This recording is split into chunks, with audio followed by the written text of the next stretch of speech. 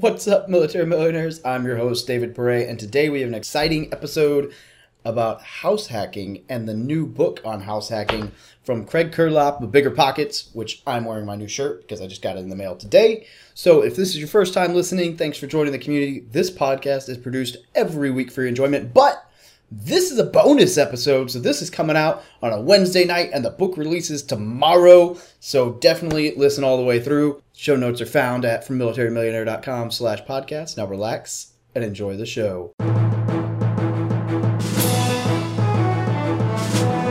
You're listening to the Military Millionaire Podcast, a show about real estate investing for the working class. Stay tuned as we explore ways to help you improve your finances, build wealth through real estate, and become a person that is worth knowing.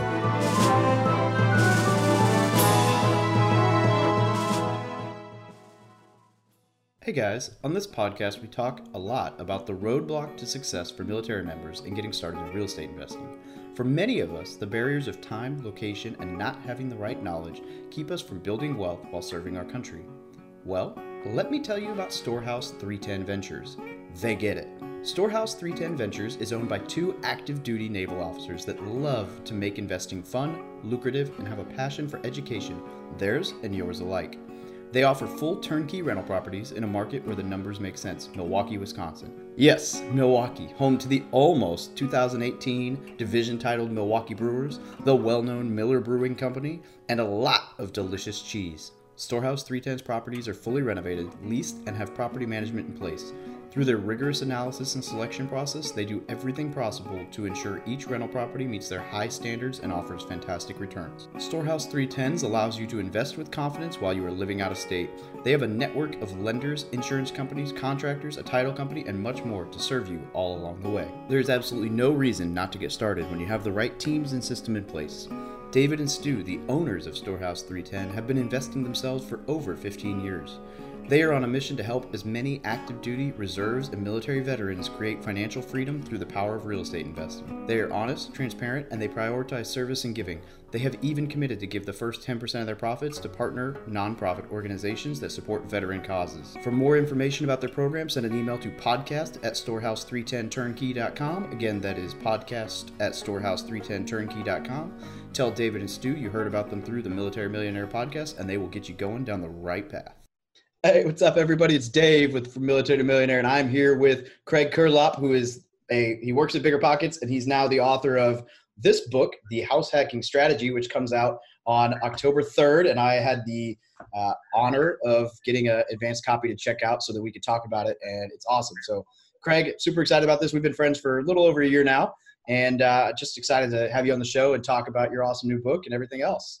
Awesome, man. Yeah, thanks for having me on. Yeah, I think we met last year at FinCon, right? That's it. That was the first time. You had no idea who I was. I had no idea who you were. And then this last year, like, you're probably one of 5 people who's seen me that drunk in like 3 or 4 years. So yeah, hey, I think we were all there, man. You weren't alone. So you should feel special. I don't know how I got home to my room. Anyway,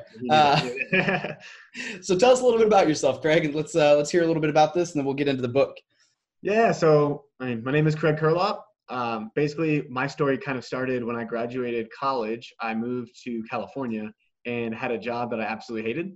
And what turned out to be is, well, I guess I liked that job for like the first 6 months. And then I realized that, man, it was not what I wanted it to be. And I was working 60, 70, 80-hour weeks. And what really basically like the straw that broke the camel's back was one weekend when I was down in Big Sur. So for you California folks, that's a really nice part of kind of Northern California where there's beaches and mountains and all that kind of stuff.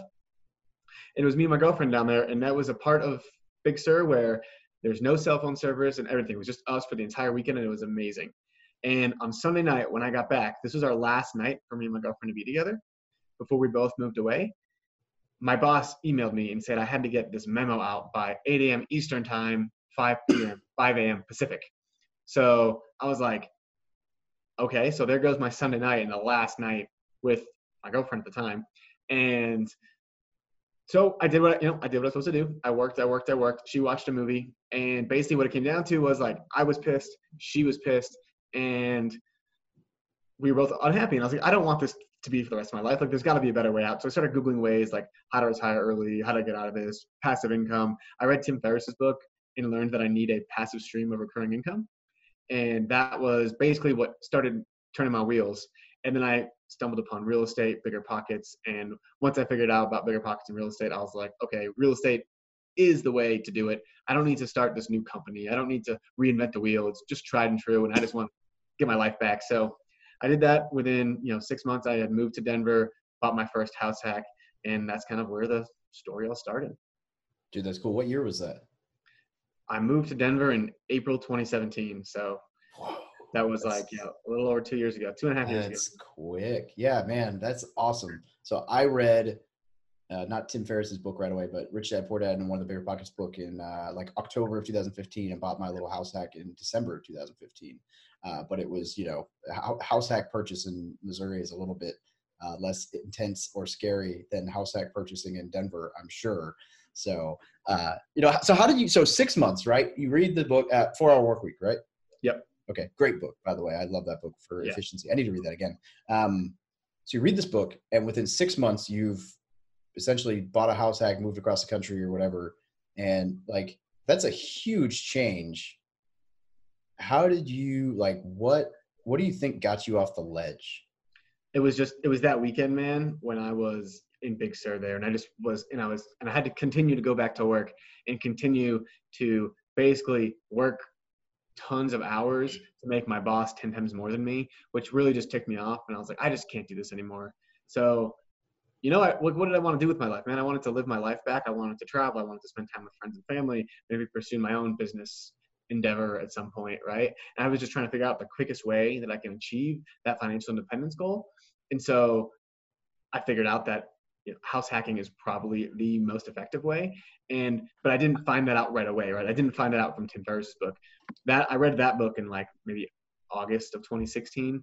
And from August to April is when I was I was on Bigger Pockets 3-4 hours a day, reading the blog posts, attending the webinars, reading all the books, 3 to 4 hours a day of education, just to get me to the point where I felt comfortable so that I could start investing in real estate.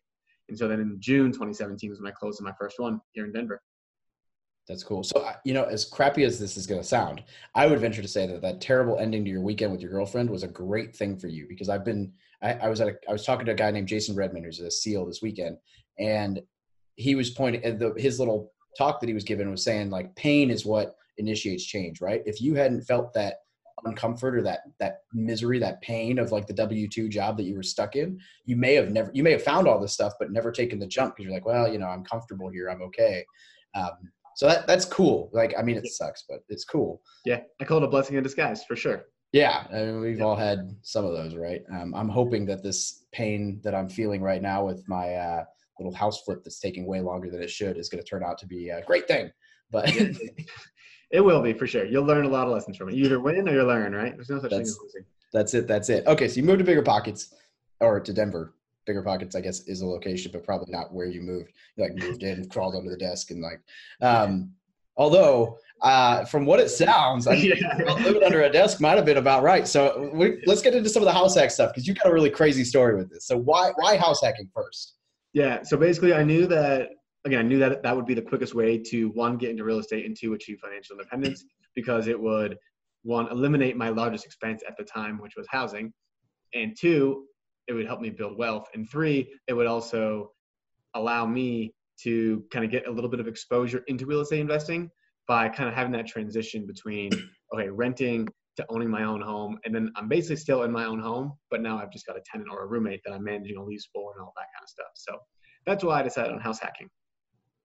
The property itself is a duplex. It's an up-down duplex that is about 1.5 miles from the Bigger Pockets office, and about 5 blocks north of Denver's largest park, in a very up-and-coming, gentrifying area that I was really bullish on. So I bought the property. It was worth $385,000 is what I paid for it. And I did the FHA loan, 3.5% down. I rented out the top and lived in the bottom. But the top wasn't quite covering my mortgage. My mortgage payment on that was about $2,000, and I was getting $1,750 for the top. So I was still having to pay about $250 a month plus reserves and all that kind of stuff. So I wasn't cash flowing, and that irked me. So I decided to get a little bit creative and rent out my bedroom on Airbnb while I lived in the bottom. And so I made a bedroom out of the living room by putting up like a cardboard box room divider and a curtain, Love it. and rented out my bedroom, had basically a revolving door of Airbnb guests for that whole year, slept on a futon behind the curtain. And that's really what got me in a financial position to kind of get where I am today, which is now financially independent. So Yeah. So for those of you listening, if you didn't put two and two together, paying $250 a month on your mortgage in Denver would be a huge win without doing the Airbnb, because like he said, $1,750 for the other person to live up above. But yes, the man lived behind a cardboard box in his living room to gain financial independence, which I love. So I'm personally, in fact, I have a guest here right now, Airbnb-ing the downstairs bedroom bathroom of the house that I'm renting. I didn't buy this one. I was not going to live in San Diego long enough for me to care to deal with California tenant laws when I move out. And so I'm renting, and I've got a tenant down there doing Airbnb. And so I love the fact that you did the living room cardboard box thing, because it makes me feel less awkward about the fact that I live above in the master suite. no, that's awesome. Are you Airbnb-ing, are you running the Airbnb? So as of right now, although with this week, I think I realized that I may need to outsource that, because I had it on just VRBO because the neighborhood's so new that it wasn't on Google yet. So Airbnb wouldn't let me put the address in, but that it finally got updated. So I put the address in, put it on Airbnb, like immediately booked all the way out through like halfway through October. But I hadn't changed the check-in time for the Airbnb. So all of a sudden, like Monday morning, I get an email saying like, hey, someone's moving in at 2:00. And I'm like, well, my other person's moving out at 11. It's 20 minutes from my office to home. I have an hour lunch break. Like I have 15 minutes to clean this entire area and make it back to work. And so in that brief moment, I did it, and I had to buy new sheets and stuff on the way because I was like, I don't have time to do laundry. So I like put new sheets and stuff on the bed. But I very quickly realized that it may be less feasible for me to operate it myself. Yeah, man, you got to get a cleaning crew. Like I don't even know what I would do without my cleaning crew. So yeah, for sure.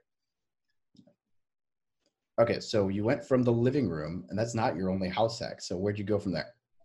Yeah, so that was allowing me to save, $1,000+ a month. Oh yeah. So yeah, and so with that savings, $12,000 a year plus my other savings that I was already saving, I had enough money to do my next house hack, which this one was a little bit different. This was a single family house that is a 5-bed, 2-bathroom up in Thornton, Colorado. It's about 10 miles north of the office in Denver, but still close to the bike path, so I could still bike in. And this time I lived in my own room, praise the Lord, and had my own door, had my own closet, had all the good stuff. And this time I rented out the other 4 bedrooms. And so this house I bought for $343,000. My monthly payment again was about $2,000. The purchase price was lower, but the interest rate was higher, so it ended up being a wash. And my mortgage payments were like $20 off. So yeah, $2,000 I was getting for the mortgage, and then for all of the rooms I was getting $3,200. Right, so I was making $1,200 over the mortgage and living for free while living up in this Thornton house. Now I'd set aside, this was a larger house and slightly older, so I would set aside a little bit more for reserves. I set aside $400 a month for reserves, and that covers capital expenditures, it covers the vacancies, it covers everything, and I would just funnel that away. And then, the rest was kind of all mine. So what was that? $800 was kind of mine. I'm just saving it anyway. But yeah, so again, another great deal. Well, and that's not even accounting for once you moved out of the first duplex, were you able to rent the bottom out for enough to profit on that one too? Yeah, exactly. Yep. So I was renting out the bottom duplex for a little bit more. And now, I was making about $1,000 on that one. So I'm basically making about $1,000 on each property that I get with this kind of rent by the room type strategy. The duplex, I got a little bit lucky on the purchase price, and that it is new, so it rents out pretty well. But you got to take risks to get lucky, right? So yeah. So is this second one the one where Connor was one of your roommates for a little while? Yeah, he was. So I remember that last year when I met him as well, and I thought that was cool because he was like, "Yeah, I'm looking to buy my first house hack, so I'm rooming with Craig, and I've got a deal. I'm helping him house hack. He's helping me learn, and then I'm going to buy a house hack." And then within a year, he bought his own house hack in Denver. So I thought that was cool that not only are you doing this, but you were like literally took someone into your house under your wing to help them get into the process as well. Yeah, for sure. I mean, yeah, I gave him a nice little deal on rent too, where it highly incentivized him to move out and buy his own house hack within 6 months. Yes, tell, because I remember that. Yeah, so basically the way we did it was So the market rate for that room is $700, right? And he's my friend, so I was gonna give it. I'm making him pay the $700, but the way we did it was that the first half of the year it's below market, and the second half of the year it's above market. So he started off at $400 a month, and every month it would increase by $50. And so at 6 months it was at $700 he would pay market rent, but every month after December, he moved in July, so after 6 months it would be now over market rent. And so if he was to wait until the whole year, he'd be paying like $1,200 or $1,300 just for a room. At the end of the day, at the end of the year, I would get the same amount of money. So I didn't feel like I was ripping him off, but I was in fact helping him because his goal was to get a property by December. And so I structured the lease such that, he was monetarily incentivized to purchase by December. Yeah, I think that's a brilliant play, right? Because you're right. You wouldn't have lost any money if he made it the whole time. So it wasn't like you're being a total jerk. But psychologically, you gave him a little boost to like, hey, even though it's the same amount as if we were just doing 700 across the board, there's an incentive there like, oh, man, it's getting more expensive. Oh, $1,200 this month is a fortune. I think that's cool because, the little push is always helpful. Yeah, for sure. And I think, at the end, he moved out in December, and I never got a rent check from him that was over market. So, I'm happy to help him out though, because he's a good friend. So I always like helping people. So that's why we read a book, right? That's it, and it's going to help a lot of people. House hacking was so it's funny. I lived in my house hack for all of like 0 nights. Yeah, so I bought my house hack, right, and it closed on December 28th. And I'm getting ready to move all my stuff in, right? I did some painting and some updating in the unit that I was going to live in. And on like January 10th, I got orders.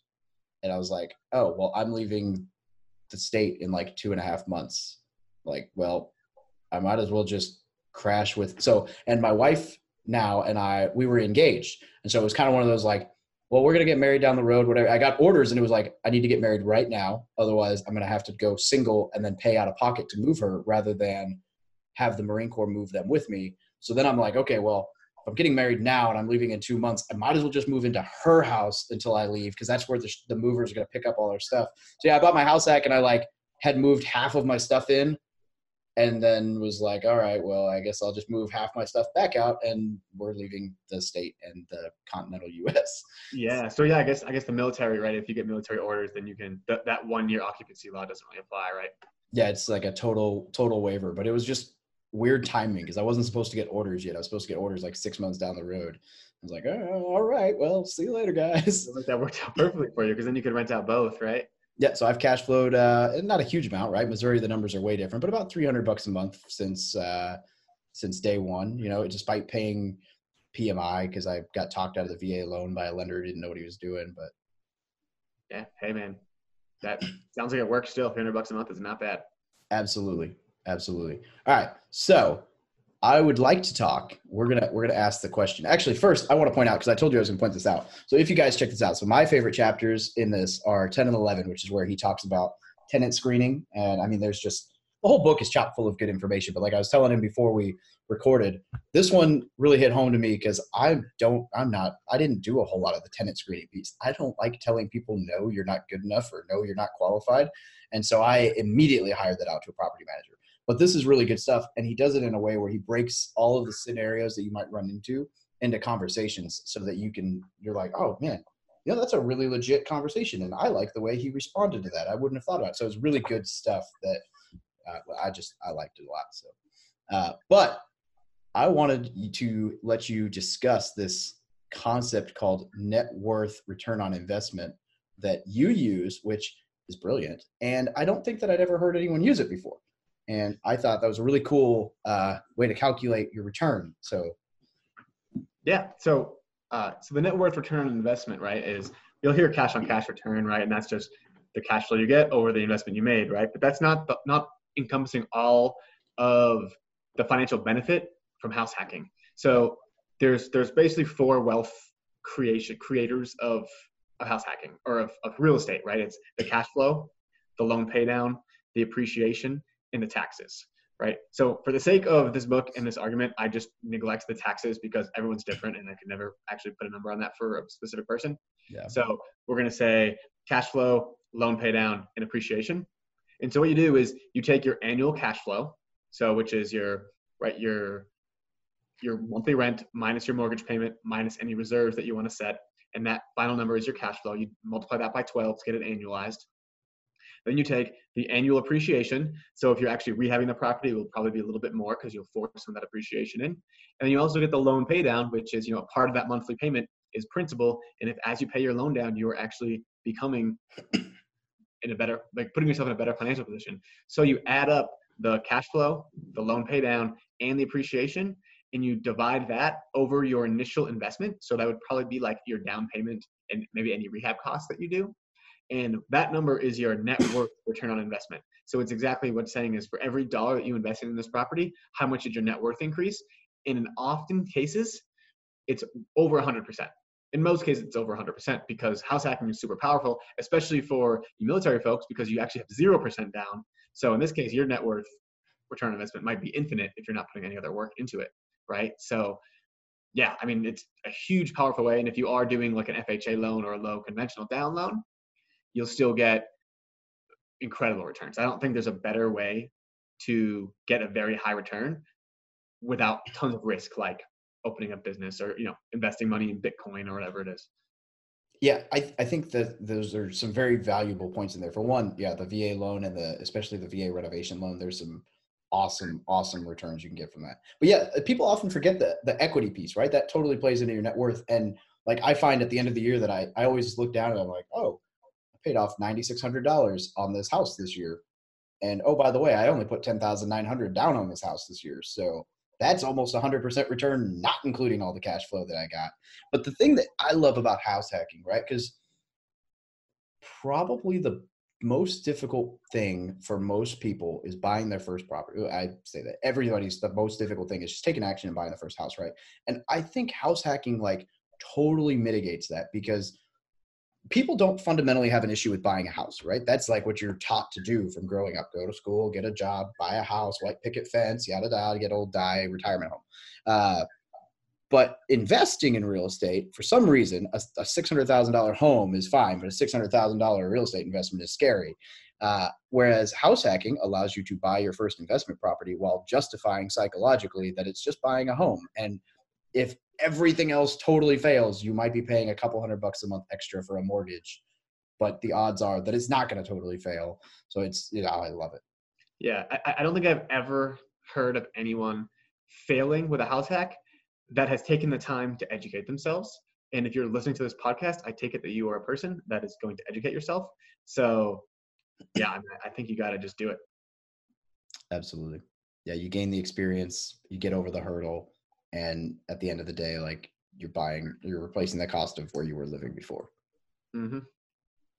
So I was going to ask what's next for you, but we're totally not at the end of the podcast. So, all right. So what do you think, actually, I'm going to ask you a question that has nothing to do with real estate. What do you think is the number one thing that you learned from writing a book? That it's not as hard as everyone says it is. And I think everyone should kind of dive in and try to write a book someday, because I think I don't think no one knows the same information as anyone else, right? Like everyone has their unique information, their unique perspective on things. So I think everyone should try and write a book, even if it's only your mom and your dad and your sister that read it. I think it's just a cool experience and it's really not that hard. The only thing that's hard about it is being consistent and disciplined, right? So I always scheduled about an hour a day to write. I used to write blog posts and all that kind of stuff, but instead of writing blog posts for that hour, I just started writing a book. And if you write 1,000 words an hour or 1,000 words every hour and a half or whatever it is, and you do that every day for 90 days, which is just like 3 months, you'll have a 90,000 word book in 3 months. And that's about 250 pages. So it's really just consistency. Yeah. I mean, it's like the compound effect, right? 1% better every day adds up to huge gains. Yeah. Just doing a little bit every day. And you got to be disciplined, right? Like you're not going to be perfect every day. That's why it took me 4 months instead of 3, but you just try not to miss 2 days in a row. And it's cool that you said that about even if it's only your family who reads it, because some very powerful books have been written with the intention of only been showing to family. So for example, Napoleon Hill wrote a book about, was it called Outwitting the Devil? It's one of the ones. Yeah. And that was written and everybody was like, you will not publish this. You're going to ruin our family name. Right. Like, I think that's hilarious. But there's another book called it's by E.B. Sledge. It's called With the Old Breed. It's a book that's on the Commandant's reading list for the Marine Corps. And it's this super gruesome book. Like, it goes into vivid detail. If it was a movie, it would be like totally not rateable because it would just be so gory, about the Battle of Iwo Jima and Okinawa in World War II. But it's so gruesome because the guy wrote it just as a memoir to his kids and wife, to say, like, this is what I went through. And he wrote it, and he was like, don't open this till I'm dead, right? Like, this answers every question you ever had. I don't want to talk about it, but here you go. And then they read it and they published it. And it's like this phenomenal book about, war history and the battle and everything. But it's phenomenal because he didn't hold anything back, and he wrote it for just people he cared about. Yeah, for sure. Yeah. So anyway, I just throw that out there because. Yeah, I think I don't know. Have you ever read The Simple Path to Wealth by? Yeah. So he same thing. Like, he wrote that for his daughter, Jim Collins, or J.L. Collins, I think. J.L. Collins, Jim Collins. Oh, Jim Collins. They're both authors. They're both authors. One is slightly more famous than the other, but they're both really good. And he wrote it for his daughter, and it's one of the most popular, like, financial independence books out there now. So awesome. So okay, so you own the two. Do you own a third house hack yet, or is that? I do. Yeah, I just closed on it like a month and a half ago. Oh, well, tell us about this new one. Yeah. So again, because I had one property working for me and my second house hack working for me, I was able to then go ahead and purchase a third house hack about a year later. So you see how this kind of works. And for this one, so I rented out my second one, where I was living before, and I had one person in there kind of take over the management for it, discounted as rent, needs to go over the management for it. And then I moved into my third one. And so the third one is interesting. It's a 3-bed, 2-bath up top and a 3-bed, 1-bath down low. And it is a 6-bed, 3-bath single family home. But what I've done is I'm actually kind of totally redoing the basement, and I'm walling off where the upstairs and the downstairs kind of connect. And right at that wall, there's a separate entrance to the garage.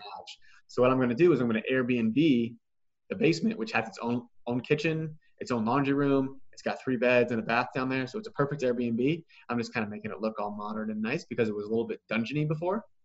And I believe, so I've got a friend down there, down in a similar area, that's making $2,000 a month on a studio apartment. So I believe my 3-bed, 1-bath will at least rent for $2,000 a month. I'm just going to use that as my very conservative estimate. And the top, I'm living up top in one of the rooms, the crappiest room, and I'm renting out the master bedroom and the other slightly larger bedroom for a total of $1,550. So I've got $2,000 below, $1,550 up top. And so total rent is $3,550, and my mortgage payment on this one is $2,100. So this one I bought for $380,000, and again, interest rates are slightly higher, and I didn't use the FHA loan. So slightly higher mortgage payment, but much higher rent as well. And yeah, so I'm making $1,400 over the mortgage, and I'm living for free. So yeah, and we've talked through all the cash flow numbers, which is awesome, and the amount of money you're not spending on your mortgage in a very expensive market. But the piece that we haven't talked about is you bought your first property a year and a half ago in a market that's done very well. So you're going to also be benefiting from appreciation by the time you move out, which is, just icing on the cake, right? Sure thing. Yeah. I haven't got that one appraised, so I don't know what the official value is, but if you go by that Zillow estimate or whatever, it's about $60,000 or $70,000 over what I bought it. And I literally have done nothing to it. So yeah. Well, like you said, you bought in the path of progress, which is huge. Yep. I mentioned that in the book too, where to buy properties, and the path of progress is a very good spot to look. Yeah. And the other thing that you mentioned in the book that I love that Scott mentions in his book as well, which is just a concept that a lot of people don't even think about, is proximity to work. Yeah. And the ability, do you even own a car? I know you cycle everywhere, but do you even own a car? I do own a car now. I used to rent my car out. Yeah.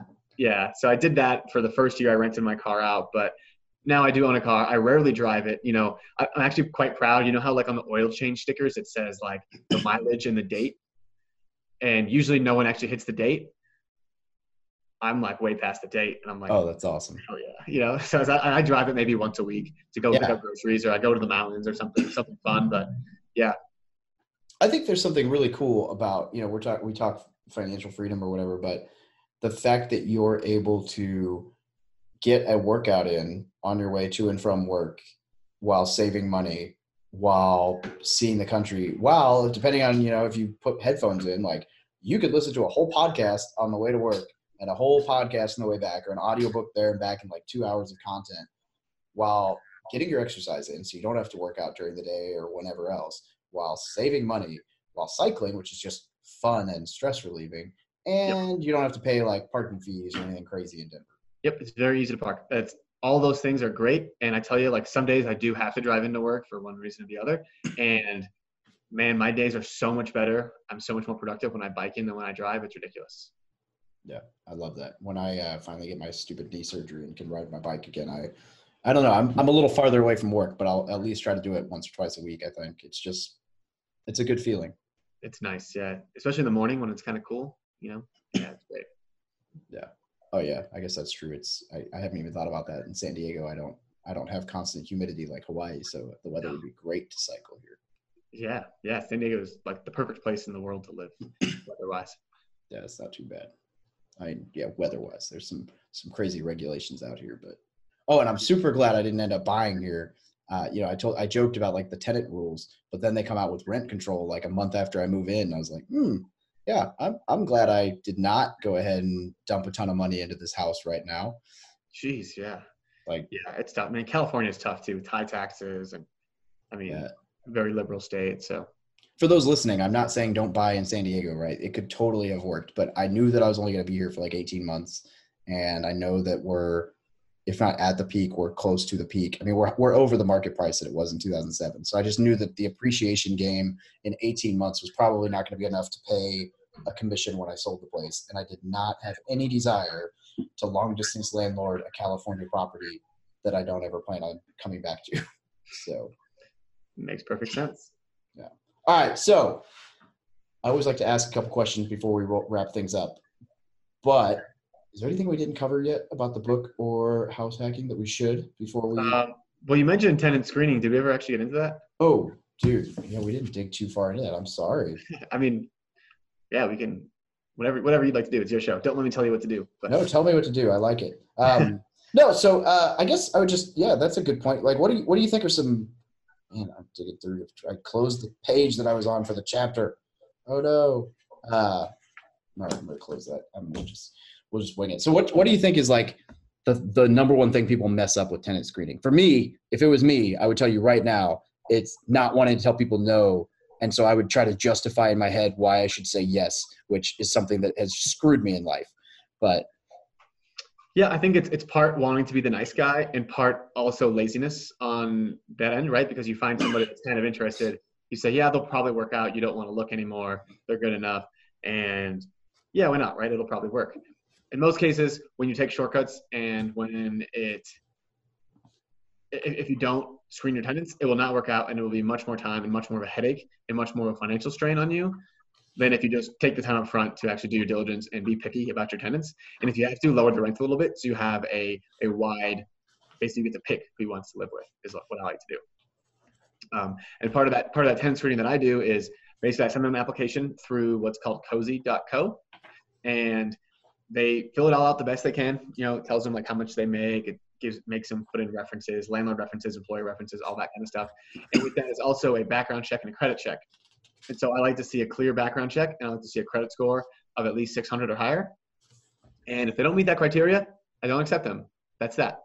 And if they do pass that criteria, they'll come, they'll check out the house, and I'll show them around and all that kind of stuff. I'll kind of get a feel for them. I'll talk to them. If they're cool, I always say, hey, we're looking for someone that's clean, quiet, and respectful. And if they seem like they're okay with that, and you can kind of just tell by looking at someone almost that if they're going to obey those rules or not. And then I just go from there. I mean, yeah, but you have to go through those processes. And if one of the boxes isn't checked, there better be a really good reason why you're going to pick them, even though the box is not checked. Yeah. And I like that there's a lot of stuff in here that you mentioned. One of my favorite tricks for tenants is, like you mentioned it in here, is just seeing what their car looks like. Yep. You can tell, and it's so true. People whose car is a pig pen is usually the same with their house. But you mentioned in here, like pre-screen in person, right? So how are they dressed? Are they clean? What's their personality like? Who'd they bring along with them? What's their car look like? And all of that's great. I really like that you mentioned the personality piece, because you're talking about roommates here. And so a lot of people get wrapped around the credit score and all that stuff, but that's an added layer that people don't think about. And that's true. So having had many roommates in the military, Yeah. I tell you, there are some, like, I had a really good friend of mine, and we ended up being roommates in our first unit. And within 6 months, we were asking to move out of each other's room because we just, like, we were great friends, great dude. I was in his wedding, still friends with him, could not deal with each other as roommates. Like, he was one of those, leave my dirty laundry on my roommate's rack when the roommate's out because I don't want to put my dirty laundry on my bed type guys. And I was like, I'm like OCD, so I'd come in and be like, "Why is your laundry on my bed?" And you'd be like, "Oh, no big deal." Like, "Why is there an ice cream cone melting on the ground?" Like, and I couldn't deal with it. So I think that's a big piece that a lot of people just totally miss out on. Yeah, no, absolutely. Yeah, you gotta. I mean, if you're doing this rent by the room on the single family, you gotta kind of screen them as roommates as well as tenants, and there's not really a better way than by meeting them. But yeah. And the other thing is, and this is, you've got to, some of the stuff that you want to say no to is stuff that you like, you got to find a better reason, right? Because you can't just deny a tenant because, oh, well, I don't know, you smell, right? Like, Well, no, actually, so if you're a house hacking, oh, that's right. you actually can't. Yeah. So you can basically like deny him for almost anything. I would be careful if it's, a racist or a sexist kind of thing, just because, but Yeah. you could literally say, he reminds me of a high school bully and I don't want to live with memories of those high school days. And that's a valid reason when you're house hacking, because it is your house. So that's valid. I forgot about that. Yeah. That gives you a little bit more leeway, which is great. Because, man, it's nice to have that ability, right? To be able to control your environment, even in that situation where you can say, look, this guy smokes, right? Like, I wouldn't want anyone who smokes in my house. And the funny thing is, even if you smoke and you're listening to this, you should not let anybody who smokes live in your house, because it's going to smell, and you're going to have issues getting other tenants in when they walk in and it smells like cigarettes. So. Yeah, you will 100% will. Even if they smoke outside, it sticks on their clothes and then that stays and goes in. So I would definitely stay away from cigarettes. I also don't like to rent with people with pets. They don't do anything for your property that's valuable. So, yeah. Yeah. The only nice thing about pets is being able to charge extra money, but that very rarely, I mean, I've got a pretty solid tenant with a pet right now in Missouri, but they're not rooming with anyone else. It's just them. And they're paying me a large enough chunk of change that I'm okay with the pet. But I wouldn't want to do it with roommates because you're just adding, you never know, right? You never know who's allergic, or the cat or dog's going to scratch something up or whatever. And yeah, I mean, if you're going to do rent, I would definitely charge a decent amount for pet rent. And you'd also want a pet deposit as well, because there's going to be fur in the carpet, or there's going to be a lot of cleaning you have to do. Yeah. Or you walk into a house like a fix and flip I was in the other day, and you're like, I don't even know how a cat dies like that. But, yeah. There's like 6 of them down here. Yeah. What in the world? That was a cat? It was weird. It was like this cat had like somehow plucked all of its hair out and laid it in a circle around it. And it was a hairless dead cat laying in the middle of a circle of its hair. It was very, like, made me question spirits. Yeah. I was like, what? Like, I opened the door and it hit the cat, and I was like, what in the world is that thing? Did it smell? No, it was the strangest thing. I mean, it had probably been dead there for like a long time, but it was the strangest thing I've ever seen walking through a beat up house. Like, trying to figure out, like, how did that thing skin itself? Or how did someone else skin that thing and take the time to put the hair in a perfect circle? Like, it just fell there. Yeah, I hear there's more than one way to skin a cat, so we'll probably never actually know. It's true. Must have been life 10. Yeah. So, I don't know. All right. So what is a resource, book, course, website, or whatever that you would recommend to anybody getting started in real estate? And, I can't tell you not to say Bigger Pockets because you work there. But, if there's anything else, great. But I'm totally fine with you saying that as well. Yeah, I mean, so there's definitely Bigger Pockets, right? Bigger Pockets. I think my book, The House Hacking Strategy, will be very helpful if you want to get into house hacking, because I think those shouldn't actually count towards what I say, because I worked there and I wrote the book. I would say some other good real estate resources is Chad Carson, Coach Carson is what you can look him up at. He's got a great podcast, and he's got a great blog that you can really look out for. There's also Joe Fairless has got a really good podcast.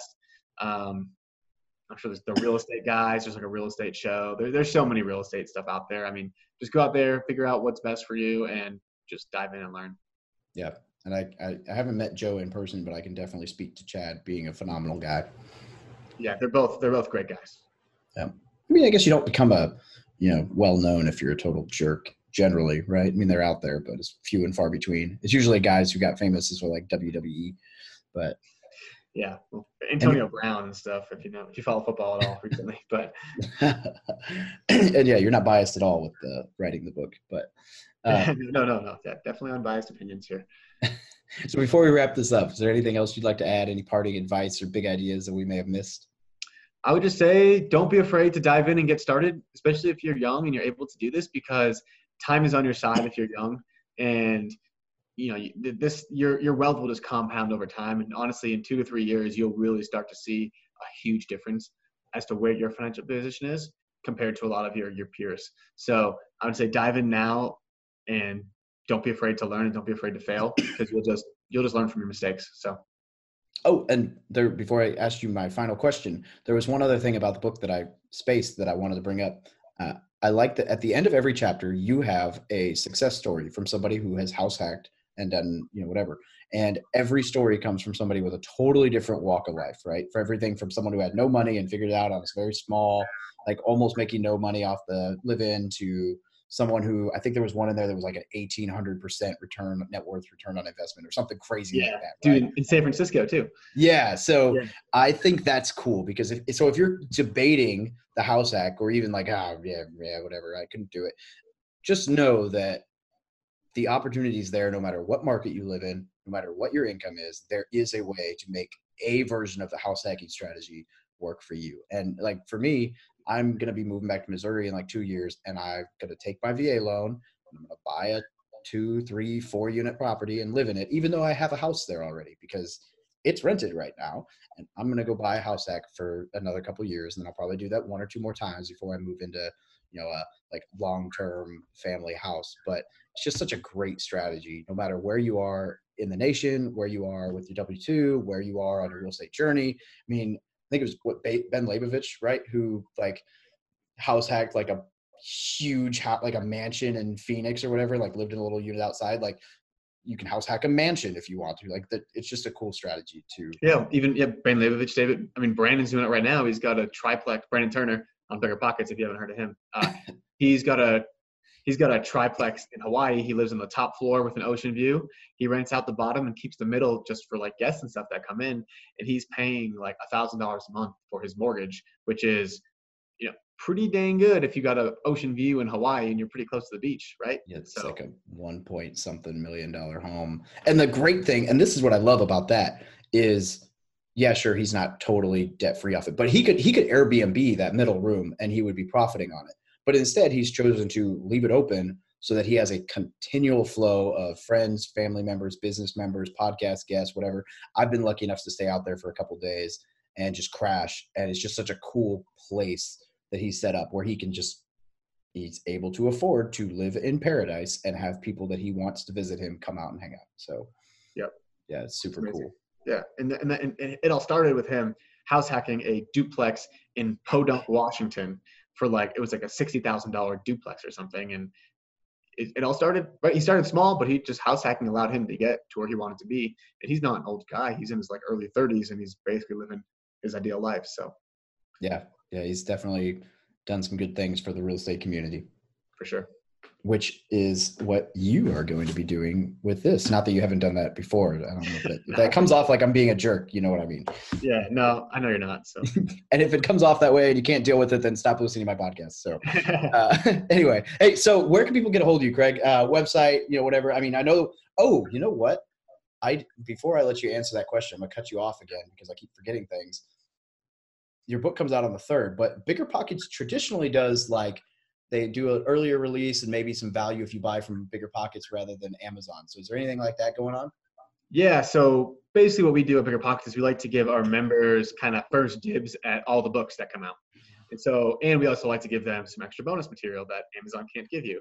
So what we did is the book launches on Bigger Pockets October 3rd. You can pre-order it now. And if you buy the ultimate package, which is slightly more expensive, but you get all this bonus material, includes a house hacking calculator. It includes a 1-hour interview that I did with Brandon Turner, who basically invented and coined the term house hacking. I also wrote an ebook, How to Save Up for Your First Down Payment, which if you're using the VA loan may or may not be helpful for you, but there's still some really good saving tips in there. Also, I do a walkthrough of the calculator. I do a walkthrough of my properties and a bunch of other stuff as well. So again, just trying to provide a ton of value and hope that you guys can really just eat it up, learn, start house hacking, and kind of take your life back so you're not stuck behind a cubicle for the rest of your life. Yeah, that's huge. So I'll definitely place the link for the book through Bigger Pockets down below in the show notes when this airs. And if you're listening to this, by the time you're listening to this, the book goes live tomorrow. Yeah. And you can get it at biggerpockets.com/househack. And yeah, I mean, I guess, did you already ask? Sorry, you can go ahead. I did ask where people can get a hold of you, and then I cut it off before you could answer. So I guess I should just let you answer that now. Okay. So I guess you guys can all get a hold of me if you need to at the Fi Guy on Instagram. That's the best way to do it. You can try to find me on Facebook, but I'll probably be less responsive. So I would just say Instagram is the best way. I'm now officially a true millennial. And it's a good platform. The Fi Guy on Instagram. Yes. And so that's the word, the Fi Guy, all one word. And I'll also be tagging him on Instagram the day that this goes live. So just follow it for my story. Whoop, whoop. Woo. Hey, Craig, thanks so much for joining us. And also thanks for the advanced copy. The book was awesome. Awesome, man. Thank you so much. I'm glad you enjoyed it. Definitely. And next time when we see each other in Bigger Pockets conference in a couple of weeks, let's not get that drunk. Or to be decided. Have a great night. See you, man. Thank you. Thank you for listening to another episode about my journey from military to millionaire. If you liked it, be sure to visit FromMilitaryToMillionaire.com/podcast to subscribe to future podcasts. While you're there, we'd love for you to rate the show, give us a review on iTunes. Now get out there and take action.